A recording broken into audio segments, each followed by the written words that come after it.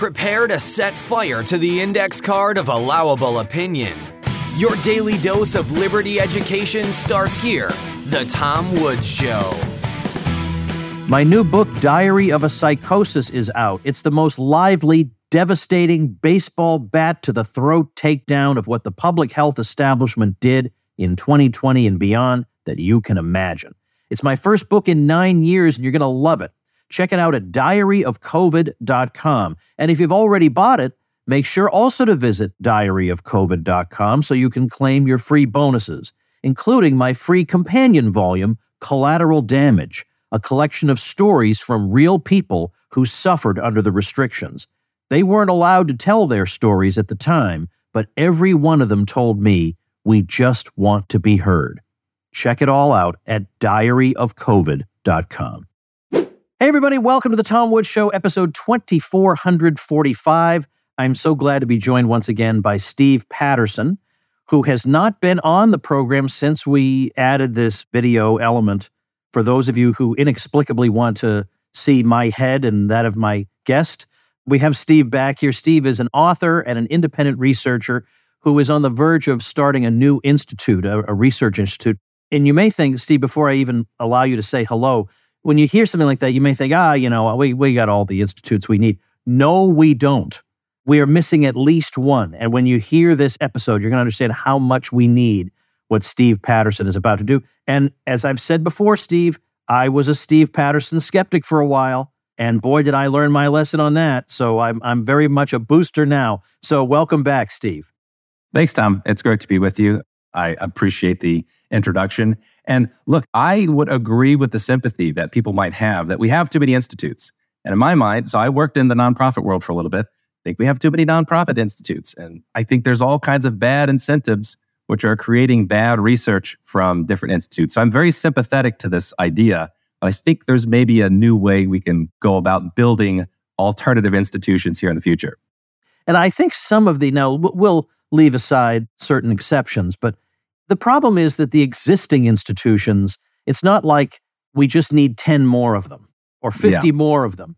It's that the whole existing approach to the acquisition of knowledge is off. Yes. And so just simply multiplying the number of people and institutions doing this is not going to get us where we need to be.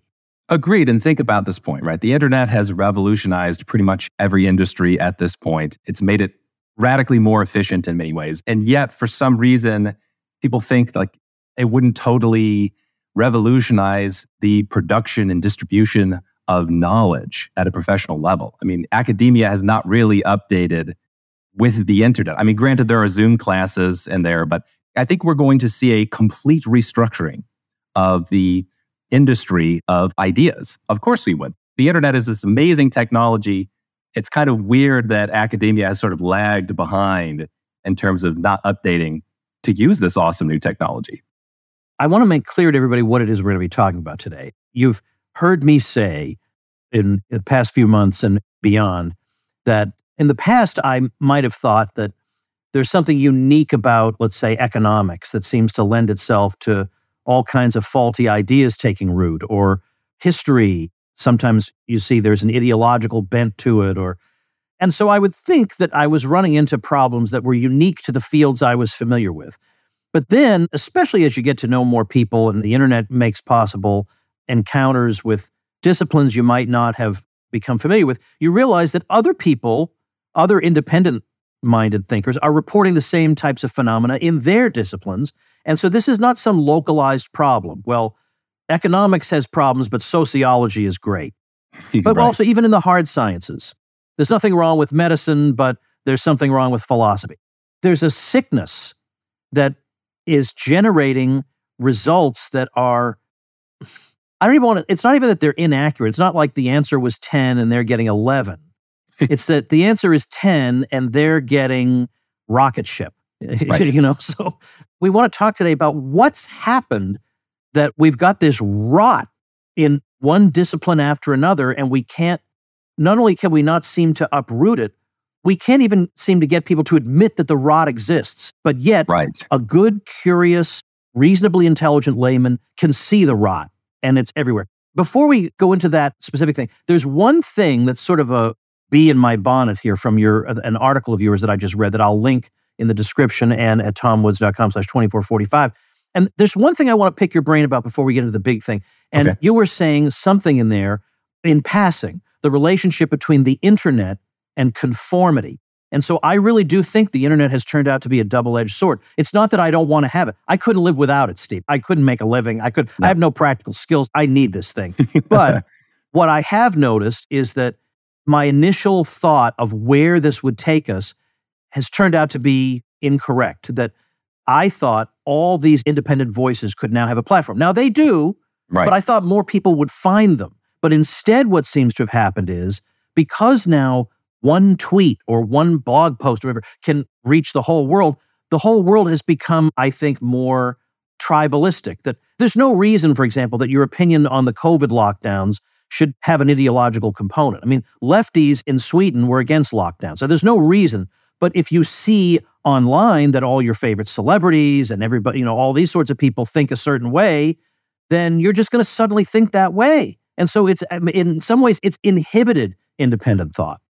In some ways, this is a very fascinating topic. I would say in other ways, though, what you and I would like to see is that the good guys have their message amplified and that people can recognize, hey, listen to this dissident, he's making a really good point. But I would not want to take for granted the fact that the dissidents do have platforms and some of them have fairly considerable audiences. Yeah. So I think what you might be hitting on is that it would be nice if we lived in a world in which there were more independent minds generally, and more independent minds able to recognize other independent minds. Yeah. But instead, it turns out that there really aren't too many independent minds, and people are very focused in ideological conformity. I don't think the internet has made that better or worse per se. I think it's just revealed what the ratios are, if you will. It could be, but I think that because now, in effect, everybody has a global platform to say, hey, look at me, I think there is a greater urge to give the appearance of being on the right team. Like everybody has to have a certain emoji. We didn't have emojis before. Yeah. So everybody has to indicate. I mean, I remember all the way back at the time of the Persian Gulf War of 1991.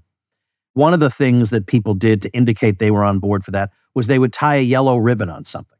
So the yellow ribbon was like the emoji of today. But that wasn't that. I mean, so I feel like the perceived need to show these outward signs that, don't worry, I'm not on the team of the crazy people, I'm on the popular kids team, I think has multiplied. I think that's a very valid observation. Let me put one potential hypothesis out there, is it could be that what we're seeing is social dynamics at play near the end of an empire.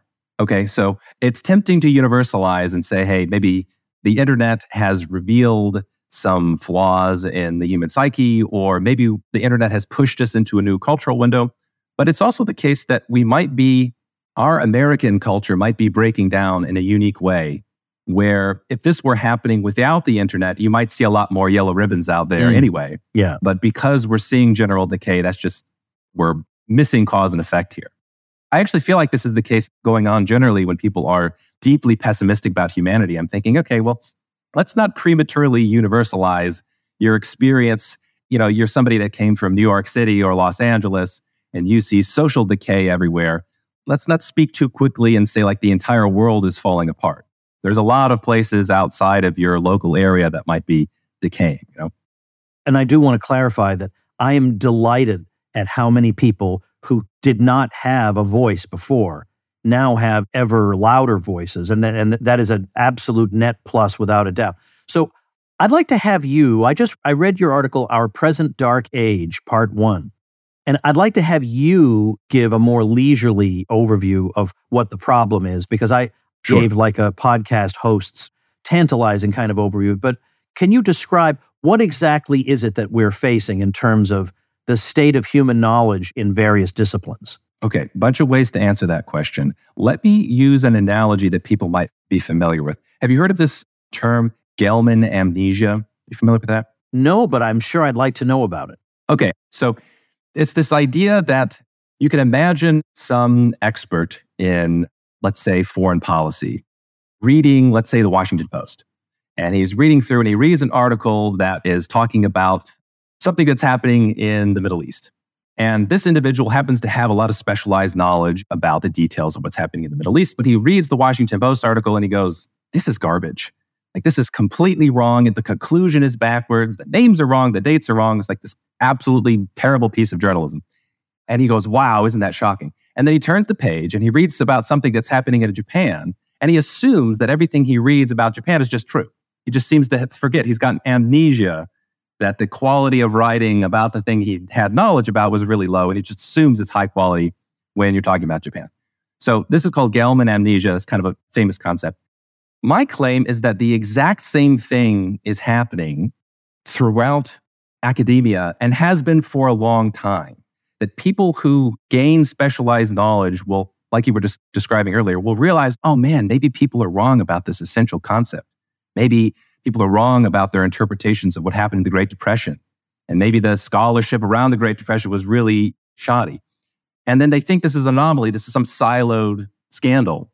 And they don't see, because they haven't put the time in, that this is the norm across disciplines. So what we're seeing right now, I think because of the internet, is more and more people realizing, okay, there is shoddy knowledge in epidemiology, and there's shoddy knowledge even in biology and in economics and in physics, and dare I say, I won't go into it, in higher mathematics. That's the one that everybody cringes at, but it's there too.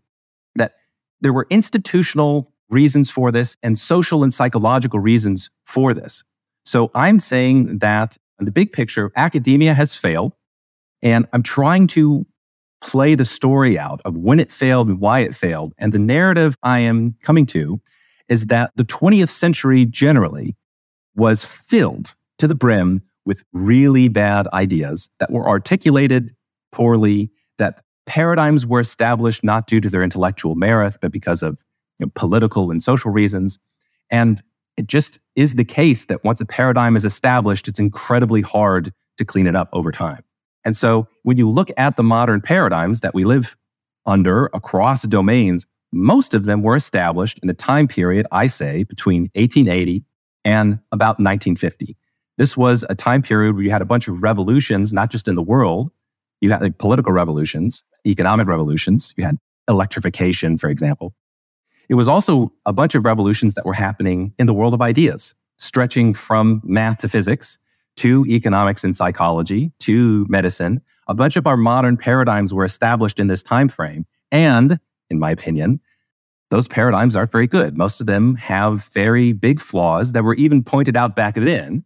It just turns out that for historical and political reasons, the skepticism, the good skeptical arguments that were made criticizing the ideas, let's say, in the Copenhagen interpretation in physics in the 1920s, those skeptical arguments didn't win out. Again, not due to their intellectual quality, but just due to social dynamics. So sort of in the big picture, the way I put it is, I think we're in the middle of a dark age. In my opinion, I am an optimist. I think we're coming out of the dark age. I think a lot of people are realizing this. And so what I'm trying to do is kind of take stock and say, okay, what are the ideas, big and small, which we need to carefully re-examine? What are these treasured ideas that we believe there's a consensus of experts about? What are the ones that are good? What are the ones that are bad? And unfortunately, the more I research, the longer the list gets. Like right now, I have a list that has more than 100 entries in it. I think each one of these topics really does need to be re-examined in detail at some point by somebody or some institution.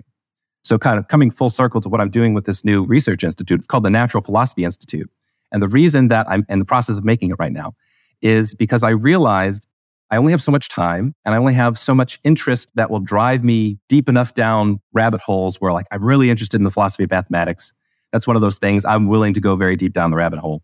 But it's impossible for me to go down all the rabbit holes that need to be gone down to see the big picture and get us out of the circumstance that we're in. So I figured what I need to do is try to make a research institute to help bring other people in, to try to coordinate other researchers, either because I can pay them. I'm not there yet.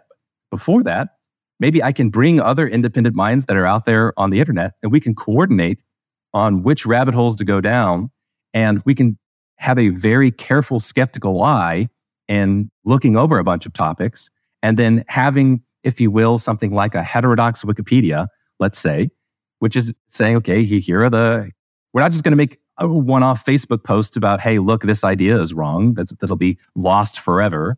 We're going to say in a methodological way, here is a bunch of, here's a long list of really important topics that we've gone through and we've vetted. And here is the evidence in favor and against what the orthodoxy has been for the last century or so. So that's what I'm trying to do with that FI. And that's the big picture for you, Tom. All right. Well, obviously, we want to promote this institute. We'll do that throughout and certainly at the end. I hate to bring up when you have, I'm sure, very, very interesting and unusual examples in your list of 100 or so. And I'm sorry, mine is so pedestrian, but it is something that I thought and wrote about for several years. So I think about somebody like Mandy Cohen. She's the director of the CDC.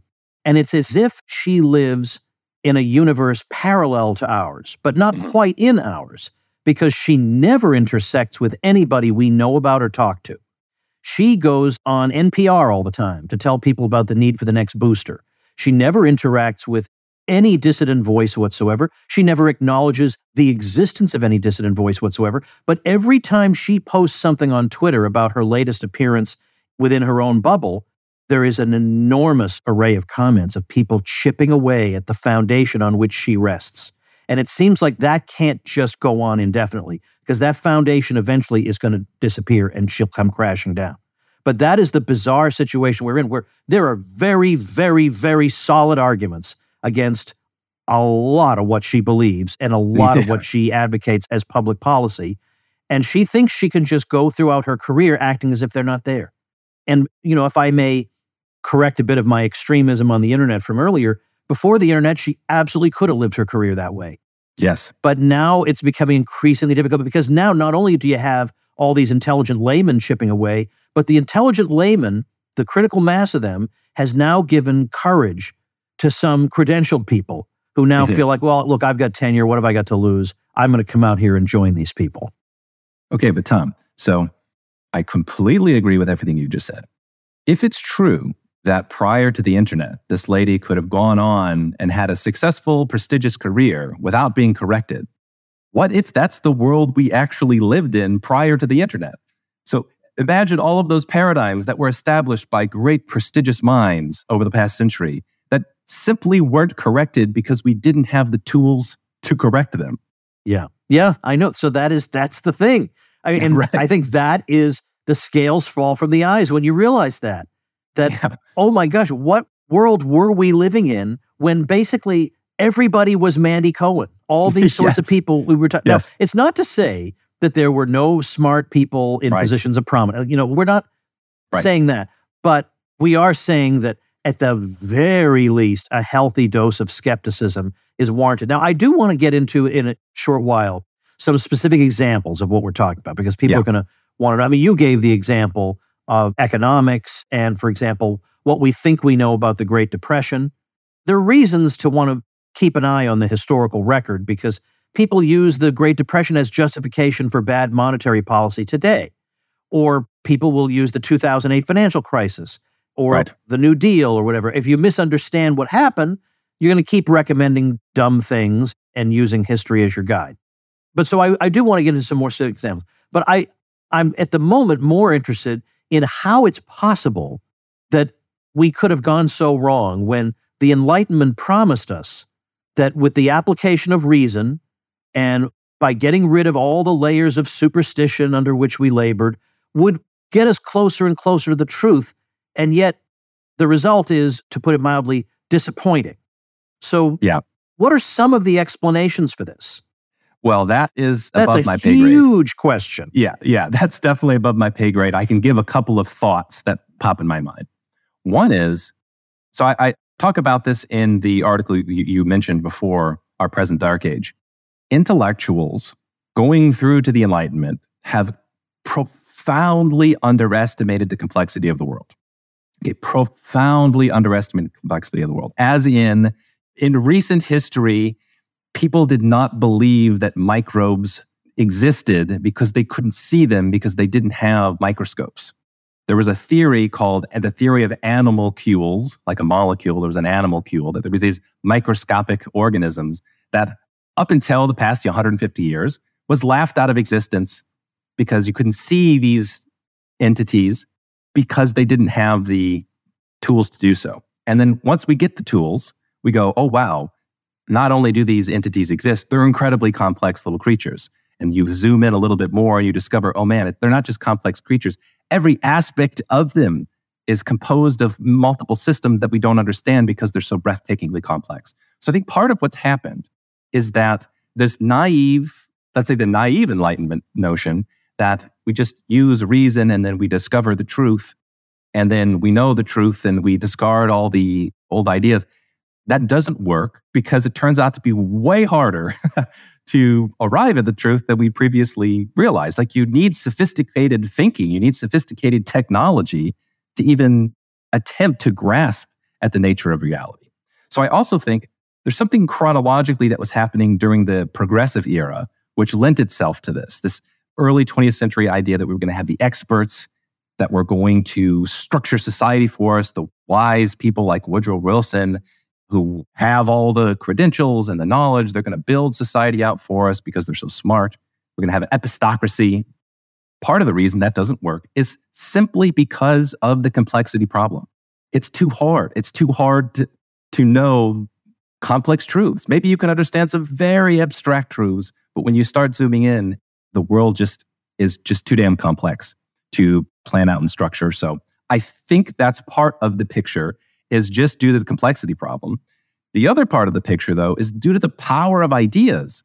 It turns out that ideas are very powerful and influential, and especially as they intersect with politics, right? It is a natural psychological urge to give power and authority to people who we perceive as being knowledgeable about things.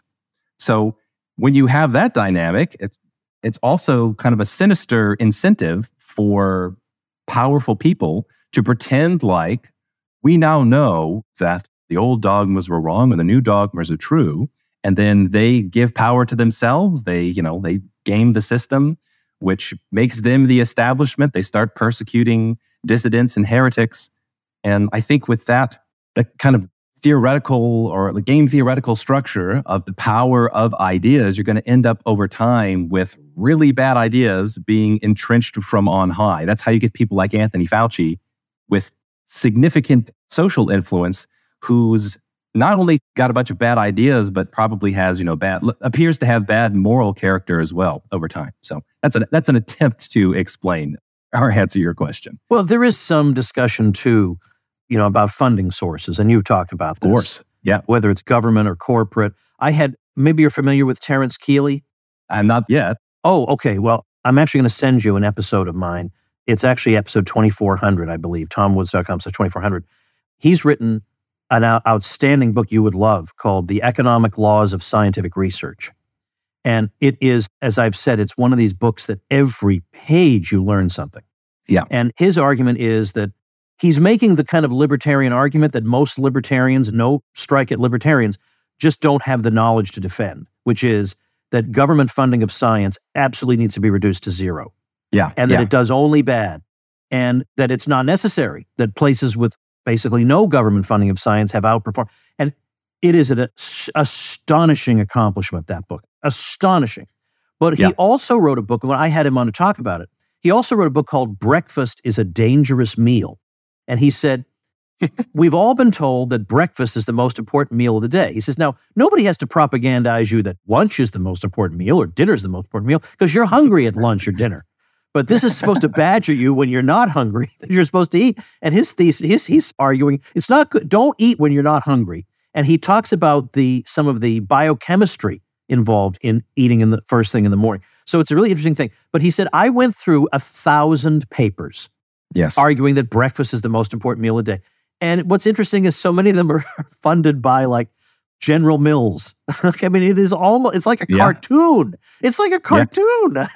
The cereal companies are funding the research. Oh, yes. And he says very rarely in these 1,000 papers, he said, I would say only one paper was an outright lie. The other 999 papers simply selected the data. And that was the data that supported this thesis.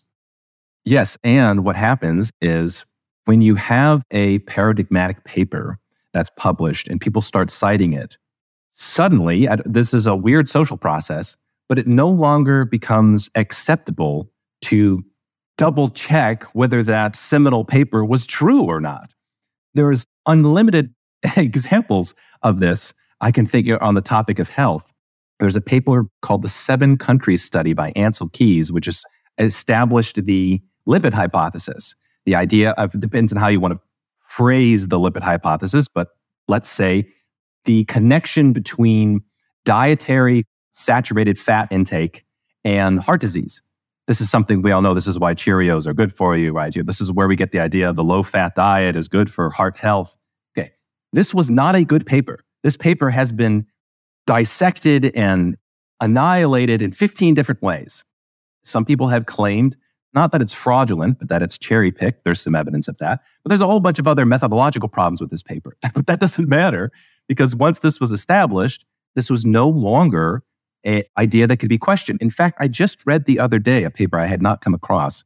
It was a scientific article, a commentary of some sort from the mid-'80s, and it had a line in there where it said something like, it's no longer a question. It's beyond doubt that there is this connection between dietary fat intake and heart disease. The only question is of magnitude. I think this was in the mid-'80s. This was like less than 10 years after this Ansel Keys study was published. And I'm thinking, okay, this sounds a lot like we're all Keynesians now. Don't re-examine the fundamentals of the Keynesian way of thinking about the world. But in the case of, nutrition and dietary science, this happens all the time. Yeah. Fat's bad for you. You should substitute your saturated fats for unsaturated fats. You just go through the list, and these are the paradigms we live under, the paradigm of the medical and the academic establishment. But the actual fundamental research just isn't good. And there's almost nobody who is, there's almost nobody from the establishment who is challenging those foundations. And when they do get challenged, it takes at least 30 years. Okay? Yeah. I can give you a bunch of examples of where you have the paradigm that's established. We know, now we're gonna recommend, eat Cheerios and have good health. And then maybe at least 30 years down the road, then it can be a little bit more acceptable to re-examine some of those fundamental assumptions. Right. The problem is that, or one of the problems is that if you are a dissident voice, you can't rely on there being financial support out there for what you're doing, social support, because society frowns on you for not, getting with the science, because we all know the science is what these other people say, not what you're saying. Right. So it takes an unusually courageous person. And normally, if you're in one of these fields, that means you've worked for many years to acquire your credentials. You put in your time. Now you want to enjoy your prestige that comes from that. Right. And you're going to take that away from yourself by dissenting from the paradigm. Yes. And prior to the internet, not only will you take prestige away, you may take your job away. Oh, absolutely. Yep. Hey, everybody, quick message from Old Woods here. If you're watching me on video, look what I have in my hand. See? Look. See this? This is my 16-page print newsletter, the Tom Woods Elite Letter, that I mail in the physical mail to people who support the Tom Woods Show. That's one of the 800 zillion benefits you get as a supporter of the Tom Woods Show. And it's 100 octane woods. Now, don't write to me and say, well, that's actually not the correct usage of octane. Shut up. You know what I mean. It's full of hot, great, fantastic content, all original, nothing like my amazing email list, all fresh, new stuff that you've never read before, coming in the mail to you every single month. Isn't it nice every once in a while to read something not on a godforsaken screen? And is there any other content creator out there sending you a physical newsletter in the mail? I think the question more or less answers itself. But as a member of the Tom Woods Supporting Listeners program, you also get invites to my Christmas party every year and also to my murder mystery dinner parties that I hold all over the United States. Everybody else has to pay hundreds of dollars to attend those, but not you, smart supporter. You get in for free. Not to mention you get to join the Tom Woods Show Elite, where you can talk in my no censorship group to other normal people. Plus, you get transcripts of all the interviews I do and so many other goodies, you're going to feel like a kid in a candy store. So how do you get all these goodies, including, look at this thing. Look at this thing. Look, 16 pages. Look at this thing, all right? You get that every single month in your mailbox. How do you get all this stuff? SupportingListeners.com. You've been thinking, maybe I should do that, right? Today's the day. I am the voice of that angel, the good, the good one, that's telling you to do good things, that's me right now. So head over to supportinglisteners.com, be a part of the greatest community in the world, get more goodies than anybody's given you in the world, as well as my profound thanks. So you mentioned before the nefarious influence of General Mills, which I think is funny. And that comes up. He was an interesting character, actually, this Kellogg's guy. He had a bunch of weird ideas. There's a conspiracy behind cornflakes. Oh, yes. We are aware of them on the Tom Woods Show. Yes. Oh, okay. Yeah. But also, so for example, here's a less heartwarming case when you're talking about heart disease and cholesterol and statins. Okay. Statins are a $15 billion a year industry. Statins, the idea of statins is that you are going to lower your cholesterol by taking these medications, and that'll be good for the health of your heart, your cardiovascular system. Okay. There is considerable research now even coming from the academy saying statins not only don't seem to help your heart health, they also have side effects, and they might be net negative for your health. I'm not a medical doctor. All the disclaimers, okay, don't stop taking your statins. What I'm saying is there is a lot of very disturbing research about the ineffectiveness of statins, and they're potentially being counterproductive. And there is a $15 billion a year industry that is predicated on specific research. So do you really think, you humble person on the internet, do you realize the Goliath that you're fighting? You can go out there and you can do the research and you can say the thing, but you have these people which have way more resources than you, all of which is predicated on the defense of a particular concept.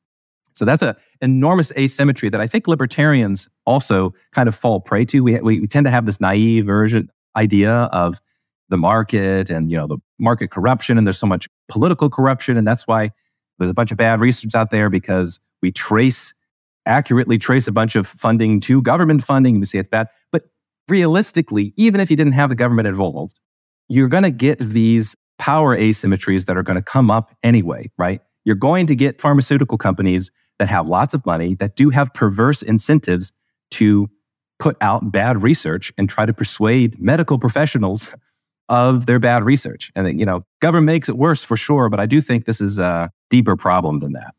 Well, it kind of recalls the public choice issue, that they have an interest 24 hours a day in pushing their particular point of view because their entire livelihoods depend on it. Whereas you, as a hobbyist, you would like to see your point of view take root, but it's not going to mean the difference between life and death, career or no career for you. So there is an asymmetry there too.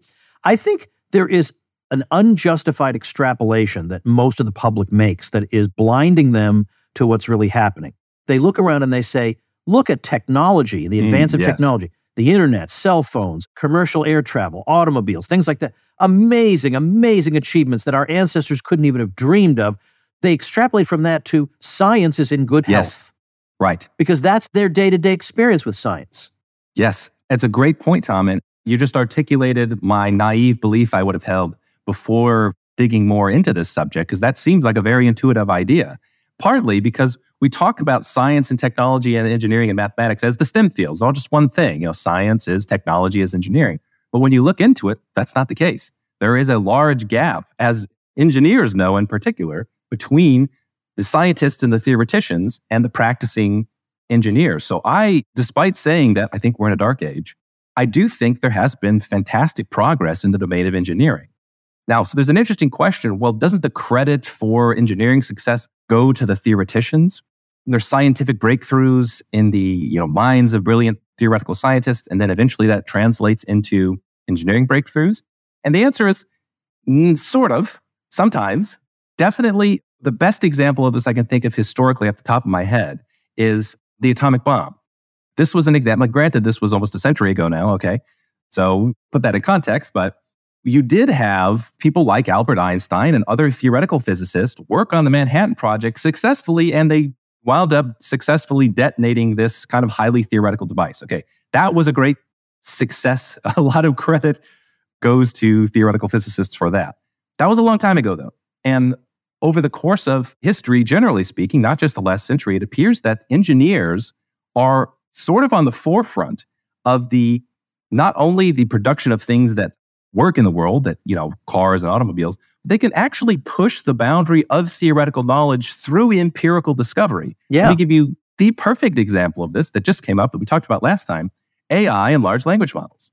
So this is an amazing example where every theoretician that I have come across, all theoretical work that I came across prior to the LLM breakthrough, would not have expected, would have very strong predictions that the way they built the large language models was not going to work.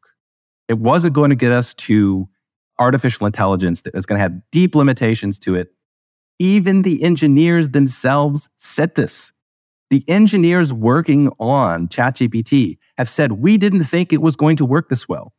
Why? Because of theoretical reasons. But they, being engineers and more empirically minded, tried to do it anyway, and that's how they made the breakthrough. And so now there's going to be a bunch of theoreticians coming after the fact that are going to try to make sense of what's going on with large language models, but it's because the breakthrough was empirical and not theoretical. Okay, that, I'm so glad you said. So you really, I can't get over that you haven't read the Terence Keeley book because he so affirms what you're saying. He has a new one coming out where he says he's going to take a lot of what's in the old and bring it up to date. I'm going to send you the link to our episode because you'll like it. But yeah, his point is that so many of the advances are actually happening by people out there doing practical things.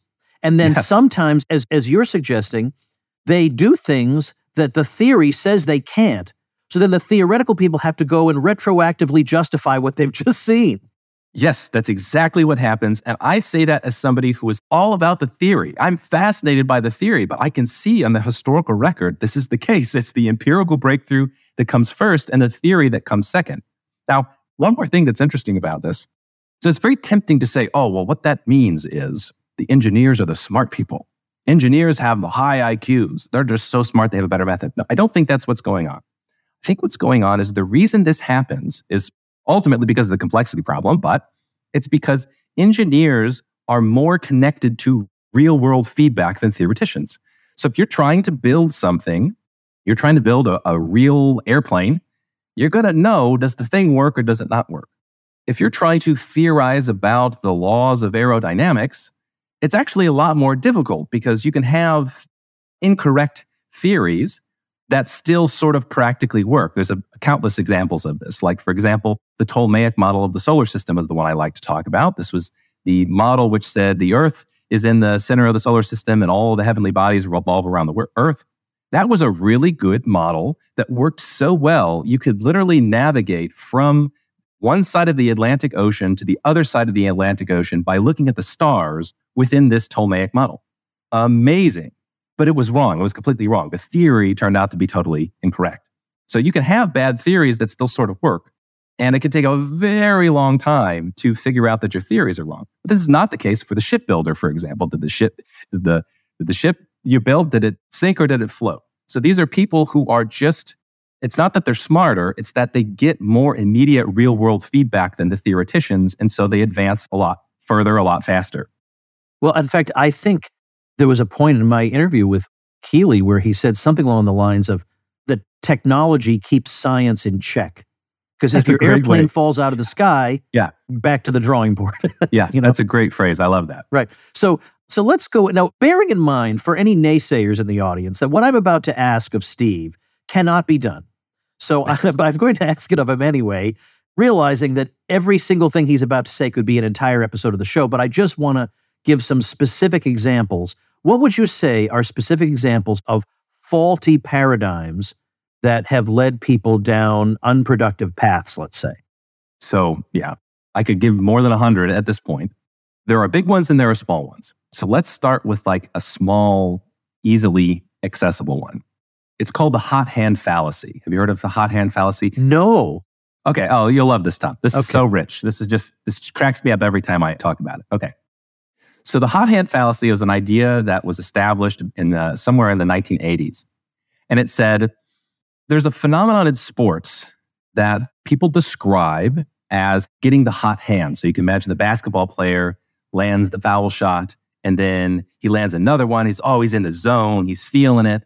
And so he catches fire is sometimes the way people talk about it. So, wow, he's got the hot hand. He can make baskets more than somebody who's experiencing a cold hand. Okay. Sorry, it's funny to even think about this. I laugh because it should be said from the beginning here. If you've done sports, you know that the hot hand is a real thing. Getting in the zone is a real thing. In fact, there's a huge amount of, let's say, sports psychology trying to figure out, how do I get in the zone? How do I get the hot hand and stay there? Okay. So, you can do a sport for a few months, try to learn and experience things in a sport, and already the hot hand exists. Children know this. Okay. So that doesn't stop a intellectual academic scientist from totally bungling this. So they come up with this idea in the 1980s that the hot hand is a fallacy.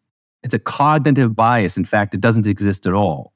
It's just an illusion. And why did they justify this? Well, of course, math and statistics.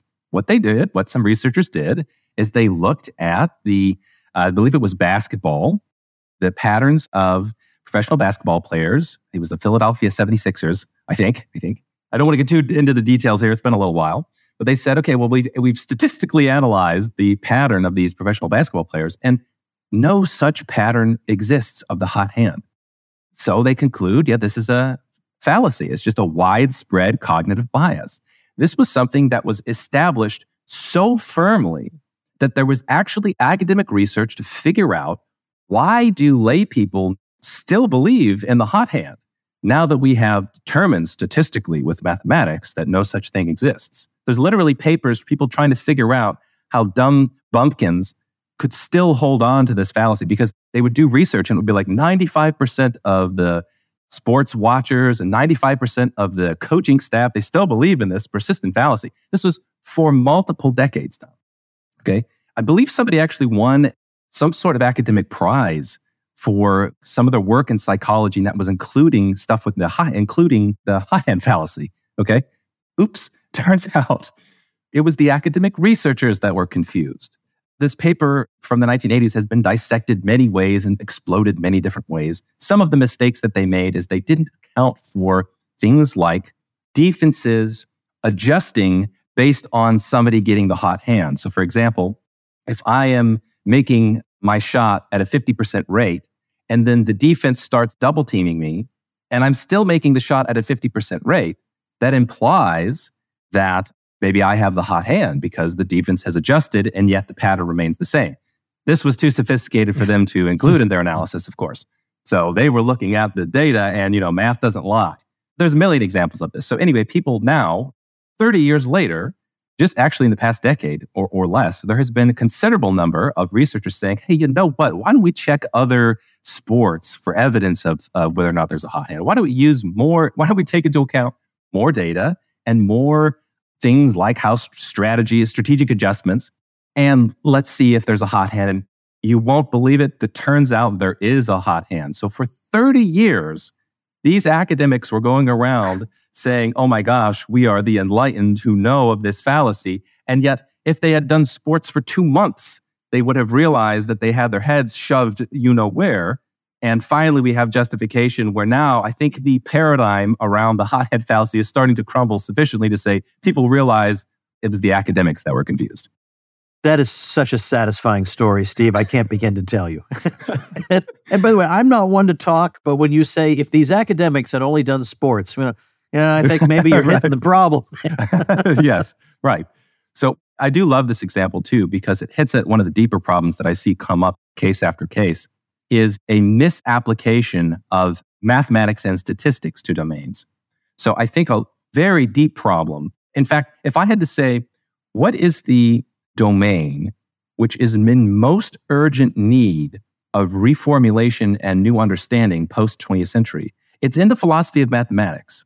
And I include in the philosophy of mathematics things like statistics, because if you look at one of these critical ideas that keeps coming up in academic literature is, for example, the p-value of statistical significance. P-value is simply an attempt to try to say, this result that we've seen is not likely to be by random chance. Okay, they established this value at 0.05. And there's considerable evidence to suggest this is arbitrary. In fact, p-values of 0.05 are not rigorous enough to determine meaningful significance. It's sort of a convention that was established that was never given up. And if it's the case, for example, that we got p-values wrong, then it's going to end up being the case that a whole bunch of scientific literature is not so good and not so reliable. And this is one of those reasons why, because p-values are wrong. So there are concepts like this in the philosophy of mathematics and statistics, which are in absolute desperate need of being re-examined because they turn out to be fundamental. These are methodological issues. If we're wrong at our methodology and how science is done, it would be no surprise to say, well, a bunch of science is broken, and this is one of the reasons why. Can you take a minute to talk about exactly, I mean, you did hit on this before, but I want you to have an opportunity to promote this institute. And are you going to, at some point, have a GoFundMe, or how are you planning to go about this? Yeah, so a great question. Having a little bit of experience in the nonprofit world has made me realize, if at all possible, nonprofits are not the way to go. So I think that there's a lot of problems with funding in nonprofits. Like, nonprofits tend to exist for the purpose of existing, like they exist to raise money so that they continue existing to raise money. There are some exceptions to this. Every once in a while, you find an institute that is actually doing good work and creating value in the world, but most of the time that's not the case, and people's time is focused on raising donor funds rather than doing the thing that they're trying to do. So I've tried to spend a long time sorting out how I want the money to flow for this type of organization. And what I'm going to try to do, I mean, this hasn't been released yet. I do have some stuff built out, but nothing public yet. The short explanation is I'm going to try to build it around community subscriptions. So this is the paradigm for how a bunch of companies are operating right now. They're shifting to a subscription model. And a lot of, obviously, as you know, there's a lot of independent minds out there who are using paid communities as a way to generate revenue. So what I want to try to do is make the Natural Philosophy Institute a community that you can join, not because I'm going to come to you and try to say, hey, here, we're going to do a community fundraiser, like pitch in what you can, but because we can actually create value for each other as a community. And also, within the platform that I'm building out, there's going to be opportunities for selling different courses within the platform and monetizing in different ways. And my hope is that the community subscription model will be successful enough where we can take on more ambitious projects. So the long-term vision is absurdly ambitious. I would be embarrassed to share what I would like to do in 10 years with this if this works. But right now, we're going to try to start slow, and it's going to be a private membership where you can see the Dark Age list. Right now, I have more than 100 there, but it's not public. And so the paid members are going to be able to see this list that I'm working with, and as it's going to grow, as I bring other people involved in the project. And then on the public side of things, there's going to be the curated list. So there's a certain set of topics, which I've already done a bunch of research on, and I can say, hey, look, not only is this a rabbit hole somebody needs to go down, here's me going down several examples, like the hot hand fallacy, for example. That's going to be the curated stuff. But if you're curious and you want to join this heterodox group, then you can see the list in action. And in fact, the website that I'm working on is very cool in that on the private section, you're going to be able to see the conversations that researchers are having. So I'm going to invite just a handful of people at the beginning to actively research with me. And as we have conversations, sort of like comments, I suppose you could say, you're going to be able to see us do research in real time. If that's something that you think would be valuable, which I think a lot of people would think that's kind of cool. So it's going to be, that's the very high level explanation for how we're going to try to make the funding model work. Well, how can people stay in touch with you between now and when you have something for them to put some dough into? Yeah, so right now it's just an email sign-up list, Tom. So you can go to natphi.org, natphi.org, and you can sign up there. The reason I've been a little slow in releasing this is because I've been working on a book. I'm finishing another book on Bitcoin that's going to be released in just over a month, on March 1st. And so that's taking all my time and my focus right now. But once that's done, I'm going to do a little bit of talking about the book. I want to put, probably in the spring, I'm going to be putting all my focus in the Natural Philosophy Institute. And then if you're signed up on the email list, you'll get all the details. Okay, excellent. So I'll put natphi, so natphi.org. That's it, yep. I'll put that in the description also at tomwoods.com/2445. Well, if this doesn't pique people's interest in what you're doing, then I don't know what else I can do, but I'm always thrilled to have a chance to talk to you. And I just wrote you out of the blue and said, what are you thinking about lately? And then it's just like we threw this together, and it's like one of my favorite episodes of all time. So, oh, that's very nice, Tom. Thank you so much for your time, Steve, and for what you're doing. Well, thank you. I appreciate it, Tom. I appreciate talking to you. It's always fun. And thank you, ladies and gentlemen. Become a smarter libertarian in just 30 minutes a day. Visit TomWoods.com to subscribe to the show for free, and we'll see you next time. Like the sound of The Tom Woods Show? My audio production is provided by Podsworth Media. Check them out at podsworth.com.